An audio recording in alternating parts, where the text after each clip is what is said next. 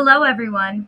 Welcome to Notorious SHE, a podcast where women in STEM share their experiences and expertise with the next generation of women in STEM.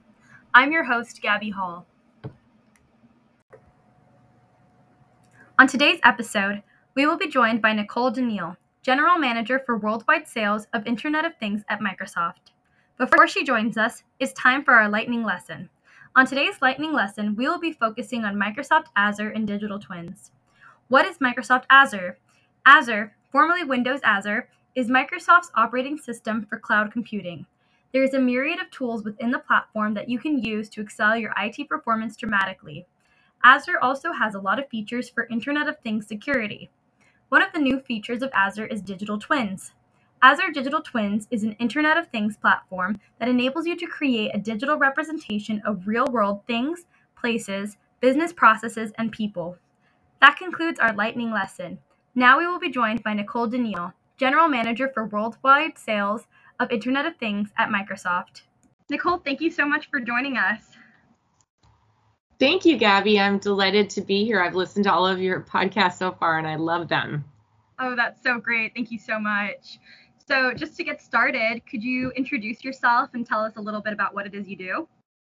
Yeah, so I work at Microsoft, and I manage a team of specialists who focus on how to help our customers transform their businesses through the Internet of Things. It's funny because nobody wakes up and says, hey, I want to buy Internet of Things today. They all have something in mind, whether it's better serving their customers through deeper insights into data, being able to action that data, or maybe they want to, save money by reduced downtime on a manufacturing floor, or maybe it's, serving patients better in this crazy time that we're in through being able to track assets like wheelchairs, respirators, people, to make sure that they're in the right place at the right time without excessive interaction to keep people safe. And so, there's lots of different scenarios around the Internet of Things, but basically, my specialist team really gets together with our customers to understand what is the business outcome that they're looking for, and then advises them on how technology can help them get there. That's really interesting. So how did you get into this field within Internet of Things? So it was kind of a marrying of two worlds. So I was one of the first cloud specialists at Microsoft to be thinking about cloud computing versus running on-premises environments. And that was about, 11 years ago. And I did cloud for quite some time, was kind of on the bleeding edge of that. And then at some point, I ended up in the device world, thinking about things like embedded systems and sensors and, things that we could use to monitor the physical environment, which was very different. But that all led me to IoT in terms of a professional, role. But if I think way back to my very beginning, I've been doing IoT for a long time. I worked in industrial automation, which is all about factory automation. And that at its very core is taking information from a sensor or something that's happening on the plant floor and then providing it to some sort of higher system to analyze, evaluate data, and then, optimize that environment. I think the difference now with the Internet of Things is that it's about connecting it to the internet and having much more compute power, much more analytic power to be able to truly, look at environments and figure out how to preemptively predict downtime or optimize the environment. So I guess I've really been doing it for a long time. It just has evolved in a much richer way to be able to serve our customers better. Were you always interested in data and digitalization, or did this grow from something else? Well, so I actually have a business degree and a master's degree, both in international business. And because my first really interesting job out of college, I had many, but the first one that, had staying power was the one where I was doing industrial automation. And I became sort of techie there because you really have to understand what technology is going to do for customers in order to sell or market or even, talk to, your customers. And so I would sit with the developers and the engineers and just always ask, why? So what? Okay, great that we have all this great technology that you're building, but tell me why it matters to our customers. And so I became quite technical doing those sort of inquisitions, I'll call them. But I don't have a degree in technology, but I am quite deep because of that. And, even with technology companies, you have to have the full circle of sellers, marketers, financiers. You've got a full, robust legal team, for example, is another one. You've got a robust set of different skill sets within a technology company. But I think at the heart, because we are a tech company, we need to all have some sort of basic understanding of why we're doing this and what it does for the world. I'm really glad that you mentioned this, because I feel like when people think of jobs in the tech sector, they always think about jobs that are, coding or actual engineering. And they don't realize that there's a lot of other options that you can, pursue, even if you're not, technically savvy, or even if you just have different interests, like you want to go into the business side. I think it's good to know that there are lots of different options. So on that note, for any listeners who are interested in a career like yours, what would you say is the most important thing they can learn? Wow, that's a big one.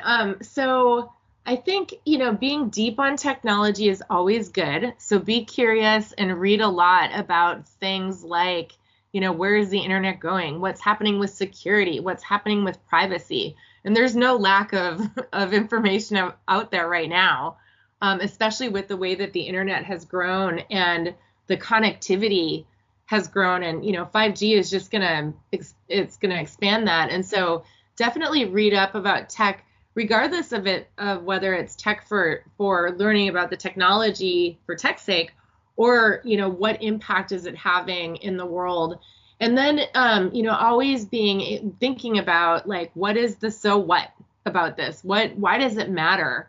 How is it going to change what we do on a day-to-day basis? And so regardless of which way you want to go, whether to sort of a developer or programming career versus a business career, I think technology is going to be in everything. It's really not going to go anywhere besides there, right? Just the proliferation is going to change everything we do in every single industry. So you mentioned, answering questions like, where do you think the internet is going? So where do you think the internet is going? Where do you see the future of the internet, especially as someone that works so deeply in the Internet of Things? Yeah, I think it's going to go in a couple different directions, and then it's going to converge. And this is just my own personal opinion, but I think, because of the great power of connectivity, we've seen it go in strange directions, right? Where now you're able to hack the tiniest of devices. I remember the video that went viral of the little girl standing in her bedroom and somebody talking to her through a camera that was in her room. And also, you might remember, I think it was about 5 years back, a casino in Vegas got hacked through a thermometer in a fish tank. And the thermometer was there it's an IoT thermometer to gauge the oxygenation and the temperature level to keep the fish alive. So it was connected to the internet to provide a digital feedback loop to say warm up the water or increase oxygenation. Somebody was able to hack into that thermometer, got to the network, and stole thousands of records of people's bank accounts, and they were able to steal money, essentially. And so connectivity provides us with the ability to do good things, and it provides us the ability to do bad things, right? And so I think we're going to see a little bit of both until we start to see security tighten up in a significant way, which is something that, I can talk about all day long from a Microsoft perspective, because we are hyper focused on that. And then we're also hyper focused on doing things that, we call, for example, AI for good, right? We have really strong privacy and security policies that are publicly stated around using people's information for certain things, which we tend not to do unless we have permission. And then we also have, so there's kind of a stated, position on it, which I think all companies should have around ethical behavior around information. And then there's also the technology piece of it. How do you actually live that through your stand on how we implement technology in order to protect people? And so I think you're going to see that happening more and more, especially as some of the technology companies are coming under more scrutiny about the way that they use data. And then it's going to converge into something that is going to truly help people. We've done a ton around actually building out applications to help during COVID. We kind of shifted gears when COVID hit and said, okay, let's use IoT, which at the end of the day has a device connected to it, to think about things like that, tracking and tracing assets within a hospital to reduce time, and get people into the right place at the right time to help them. We've also done a bunch of things with technology around touchless manufacturing. Nobody wants to send all of their plant workers to the plant floor right now if they can do a lot of things remotely. So we've really doubled down on that type of technology. We've also thought about, coming back to work scenarios like how to sanitize a work environment through UV before the next person enters it. So if you think about kind of how people are doing remote work, but then when they do go to the office, usually there's a setup where they can just plug in at any desk and use it with their monitor, etc. When that person walks away, you want to make sure that it's sanitized for the next person. And so we can do all of that through IoT. So there's been a bunch of different innovations that have happened over the past couple of years as a result of this highly unfortunate situation that we're living. But it has, it does tie in with that kind of how do we use technology and artificial intelligence for good of the planet. And that's not even going into kind of the carbon zero agenda that many companies have, which is huge. Lots of companies that we talk to right now are taking on statements around their carbon-free strategies, and IoT is very, very prevalent in that conversation as well. It's crazy just how dependent on technology we've become, not just in the last 10, 20 years, but especially in the past year because of COVID. So I guess now security for the Internet of Things is more important than ever since it's so deeply ingrained into what we're doing. So from what I understand, Microsoft has an operating system called the Azure Sphere, which is a security system for devices that are connected to the Internet of Things. So how does Microsoft Azure and the Azure Sphere, how does it protect data in smart things? And what are some of the big issues in protection for smart objects? Oh, that's a really great question, Gabby. Microsoft has been a company that's been kind of in the CPU, so computers, right? The GPU space, which is the cloud. We ended up, in the consumer device space when we launched some of our own hardware, things like Xbox, Surface, etc. And we learned the hard way that you can have a secure cloud and secure networks and everything down to the very last device. But if you don't actually secure the device, you can end up in one of those scenarios like I mentioned earlier. And so we really started to invest in how do we make sure that the last mile or the device in your home or your factory is secure, because everybody wants to have the luxury of knowing, hey, my refrigerator is about to fail, or wouldn't it be great if the refrigerator could alert the technician that's in my neighborhood to come fix it before it fails and everything spoils? It also, it'd be great if my refrigerator could call up the supermarket and tell them that I'm out of, cold kombucha or whatever it happens to be. But nobody wants to do that at the expense of potentially having your refrigerator hacked. What if they hack in the middle of the night while your baby's sleeping and they warm up the refrigerator?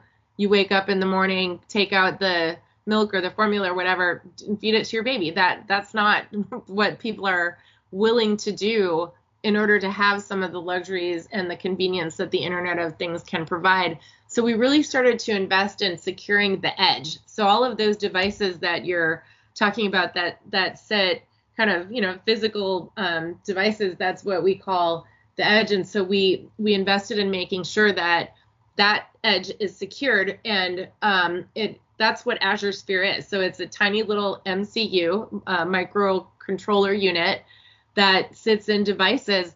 Every one of us probably has 30 to 40 MCUs in our homes today. A toaster, refrigerator, a toaster oven, everything that is in our homes is an MCU. Whether or not it's connected is a different story.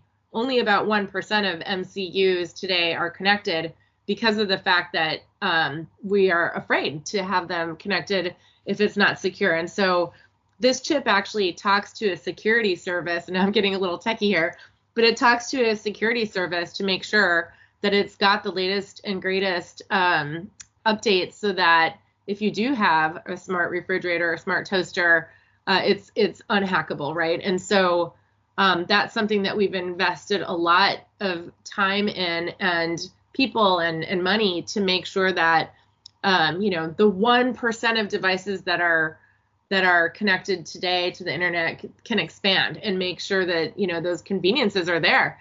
It's also not just consumer; it's plant floors. Manufacturing traditionally does not connect, because if somebody hacks a manufacturing floor, it could be billions of dollars of downtime and lost product. And so that's an area where we see adoption as well, in order to make sure that it's truly unhackable, and that they can get all of those great benefits of predictive maintenance and making sure that there's no downtime without opening up to hacking. So that's really what Azure Sphere is all about, is really securing those objects at the edge. As I understand it, a part of Azure is the digital twins. Could you explain what digital twins are and what they're used for?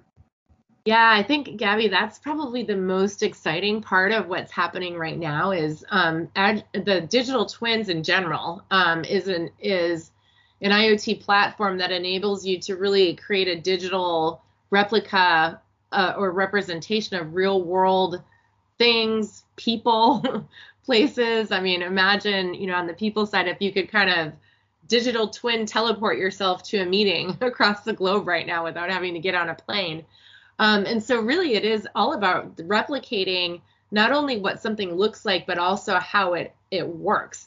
So you could use digital twins to build a replica of a space, a factory, smart grid or energy network, even a full city, to use data from the past. I know you've talked about in your past podcast about big data, right? All of that big data from the past that we've been collecting, you can use that to model the future. So let's say that you want to make some changes in the way that your streetlights operate in a smart city scenario, where you want to test out, well, what if we rig these streetlights to actually be IoT streetlights, to really kind of watch traffic, and then they can change on the fly, so that it's not just a static kind of on and off environment. You can build your city on a digital twin and have virtual cars kind of going through and pedestrians going through, and model, based on all of the traffic data in the past, what's going to happen in the future if you wire your streetlights in a specific way. So it really helps to save money, because you don't have to build an exact replica physically, right? It's a digital environment. And it also just gives you that accuracy of watching and predicting what's going to happen without having to test in the physical environment. And I can talk, Gabby, I don't know if we have time, but I'd love to tell you kind of one of our customers, the very simple problem that they were trying to solve and how they solved it. Yeah, go for it. Cool. So big candy company, we all like candy, right? They were having an issue with their quality. Something as simple as, on their manufacturing lines, their weight, color, and quantity of candies in a little bag was different every time. And so, I have kids and I know that they count like, every single one of those. And they really wanted to fix that. And so they ended up implementing digital twins to figure out how to provide more of a consistent quality going into each bag. They were having like a tiny percentage point of drift in their accuracy of weighing their bags on the equipment line. And so in 12 weeks with digital twins, they were able to identify all of the problems in the virtual environment and then go fix them in the digital environment. So we use kind of a 3D visual model, and all of the data that they've gathered from the past, all the big data went into this model, and now they've got the quality on their line that they were looking for. That's so amazing. This digital twins concept is just so incredible. I feel like the applications are limitless, from everything from what you're saying, manufacturing to education. I just like, my mind is just spinning with ideas. So we're going to take kind of a shift now and talk more about your roles at Microsoft. So as I understand, you're a general manager at Microsoft. So could you explain a little bit about what being a general manager means? Yeah, so being a general manager just basically means that you own a business, right? Or you own a specific business outcome. And so in my particular space, it's about owning the results of our business. It's about owning the customer. So we, not owning the customers, but owning the relationship with our customers. And then, particularly where we are with the Internet of Things, it's really about mainstreaming it. We've been kind of incubating this for a few years now. I've been doing it for a little over 5 years, just living and breathing IoT. And now we've had a reorg this year for us to take it mainstream across all of our sellers in the company, which, are upward of 20,000 sellers. So it's about educating them. I have a team of people, of 67 people across the globe that live and breathe IoT every day, and we sort of own that relationship with the customers. So as I've understood it, you've worked in a lot of international departments. So how was that experience for you, and what was that like? Oh, that's a great question. I actually started my career with, my prior company was with for 10 years before my 16 years at Microsoft in Latin America. So I was building businesses in Latin America for the industrial automation company, which was really fun. I've been in and out of Latin America my entire career with Microsoft and with Rockwell, which was that company. And then I just recently went to Asia for a couple of years to manage our IoT business in Asia. And I think it has been so enriching to my career, because knowing how our customers across the globe think about implementation of technology, the cultural, way they work, which has been super interesting as well. How do you take the cultural cues around, how projects are going to go? And so I think, it's been very enriching for me, and I don't know if I could be in a global role like I am right now without really understanding the cultural leveraging of technology, how they work, how they meet, how they make decisions. All of that has been super enriching. So with all of this, international experience, what does community mean to you?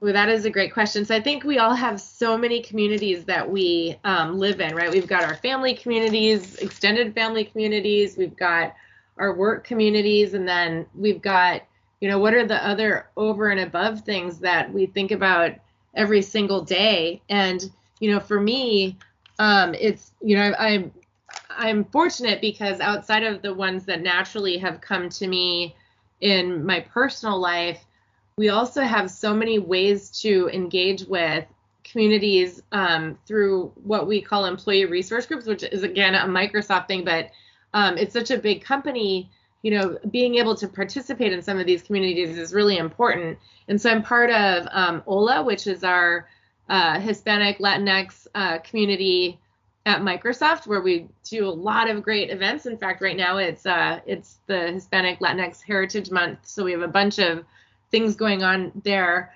I'm involved in Women at Microsoft, which we call WAM, but I'm also involved in so many different women's groups around technology. So, STEM communities. There's an organization called Code Art here in Miami that takes women coders and builds art through that, which is really cool. I've done some things with them as well. I've also, I do spend a lot of time on panels around women in tech. And then my latest big, community endeavor has been so much fun.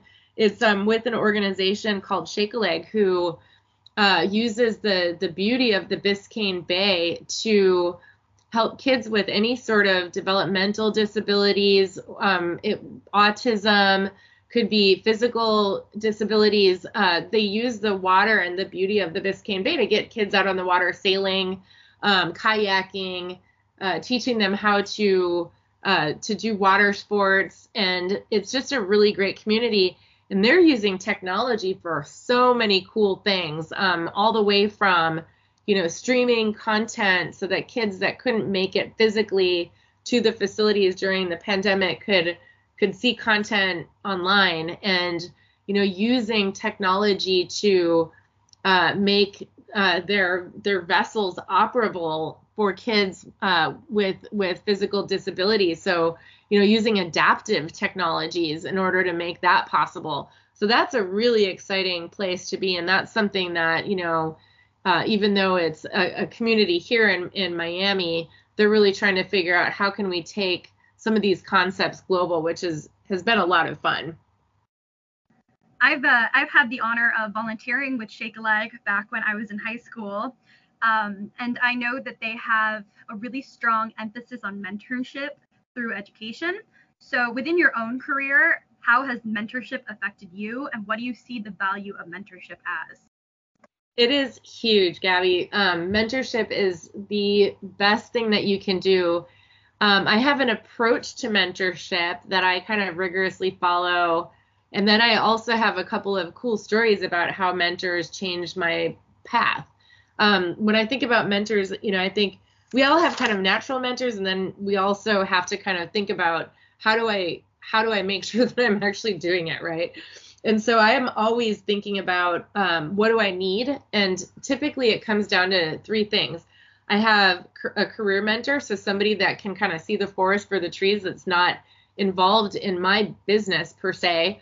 They might be at Microsoft in a totally different business, or they might be outside of Microsoft, but I always have a career mentor so that when I'm thinking about decisions, I can kind of say, okay, here's my journey that I've been on so far, and here's where I'm thinking about going.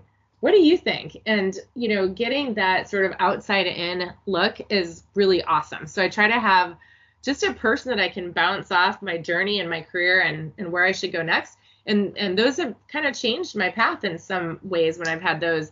I also have a subject matter mentor at all times. So especially when I'm changing jobs, which I tended to do every 2 to 3 years at Microsoft, how can I get up to speed quickly on a subject that maybe I'm not the subject matter expert on? And so I have a kind of a subject matter expert mentor that can teach me about the business that I'm about to jump into, and that can help me accelerate my learning curve. And then I have peer mentors, and peer mentors are, just people that you can bounce off of, like, hey, how am I coming off to you? How is my interaction? What do you think I could do differently? And then, those are kind of more like reverse mentorships. They tend to be. And then the latest thing that I've been doing is try to get, younger mentors and have a reverse mentorship that way, because I've been in the business for a long time. And so sometimes we need to learn to unlearn before we can learn something new, right? And so having young mentors in my life that can help me get a different perspective is something that I've been doing. And, you and I have had conversations, and it opens my eyes to how I could look at things a little bit differently. And then, kind of on the stories, like my first big mentor was in college. My capstone advisor, who was also, or he was my capstone professor, I should say, and also my advisor. He was the leader of the International Business School at St. Norbert, which is where I got my undergrad. And, I was ready to kind of like give up on international business once I realized what some companies were doing, to use technology and their strength in the world for not so good things. And so I was like, I don't want to do this. I want to go, maybe join the Peace Corps or do something else because I don't like the way that multinational accounts are behaving. And he said to me, look, you will do so much more actually taking part of the conversations around ethics in international business versus, going off and doing something where maybe your work won't be as impactful, because the way to change the world is actually to get in and, kind of help companies be the companies that you see them being. And so that was my biggest one. And by the way, I would have loved to join the Peace Corps or any other organization like that, but he helped me see that what I wanted to do would be more impactful if I jumped into kind of the fire pit. And so that was the big one. And then the next big one was, the reason that I went into the device world from cloud was that one of my corporate vice presidents at Microsoft a few years back said, look, you have been, the person that I know that knows the most about servers and cloud and how the inner workings of everything we do in massive compute work. I think that you should take on leading our device division for Latin America. And I said, what? Like, I don't really want to go do that. That sounds boring to me. I really like the big complex, how do we build this massive mega computer in the world and how do we secure it? And I really liked the deep tech stuff. And he said, look, there's this thing called IoT coming down the road, and you need to learn how devices work, and you need to learn the edge as well as the cloud. And so that's how I ended up becoming the worldwide leader for IoT, is he pushed me into an uncomfortable space for me, where I had to learn a lot about consumer devices. And, being uncomfortable for a few years was the thing that catapulted my learning into a place that I could take on a much bigger remit. So those are my two big mentorship moments. So now that you're at Microsoft, after, being skeptical about joining big multinational accounts, what would you say is your favorite part of the job? I think my favorite part is that, I've done stuff in both entrepreneur as well as big company space. And the thing that I love about being where I am right now is that I can do both. So I'm in a startup, essentially, not so startup anymore because we're mainstreaming, but I was able to be in at the ground floor and, build out a business that will change the world within a large organization. On top of that, I think, that not every large company is created equal. And so I studied, what Microsoft stood for before I joined. And if you ever want to know kind of about that, go read Brad Smith's blog. He's our chief legal officer, on how we think about using technology for good. And it's stated, and that makes a big difference. And that's how we live. That's how we live every single day with our principles on ethics and how to use data and technology. So, I love being part of a company that stands for that versus, just out there to be making money. So I always like to end my interviews with the same question, and that is, what advice would you want to leave our listeners with? Yeah, for me, I think it's going to sound cliche, but I live it and love it, which is do what you love and love what you do. If you do that, you will end up going places. A lot of people map out their career journeys, which there's definitely something to be said for that, especially if you know what you want to do. But there's also something to be said for, being at the right place, right time with preparation. Where, your career, as long as you're loving it and doing impactful things, it will guide you. And it's all about impact. So pick things that you love and pick things where you know that you have something to bring to the table and drive that impact on what you're doing. And that will be the thing that gets you to where you want to go. And then the other piece of that is, write your own story. If there's not a job out there that looks like it's for you right now, because you can't put yourself into a little square box. Write the role that you want in life, and look toward the future and figure out what that might look like. And chances are you'll either create it or be ready for it when it comes along. Thank you so much for being here, Nicole. It was such an honor to interview you. Thank you, Gabby, for having me. And I'm so excited to see the rest of your podcasts. Thank you. Check out the Notorious SHE website for links to resources relating to today's episode. Thanks again for joining us, everyone. As always, I'm Gabby Hall, and this is Notorious SHE.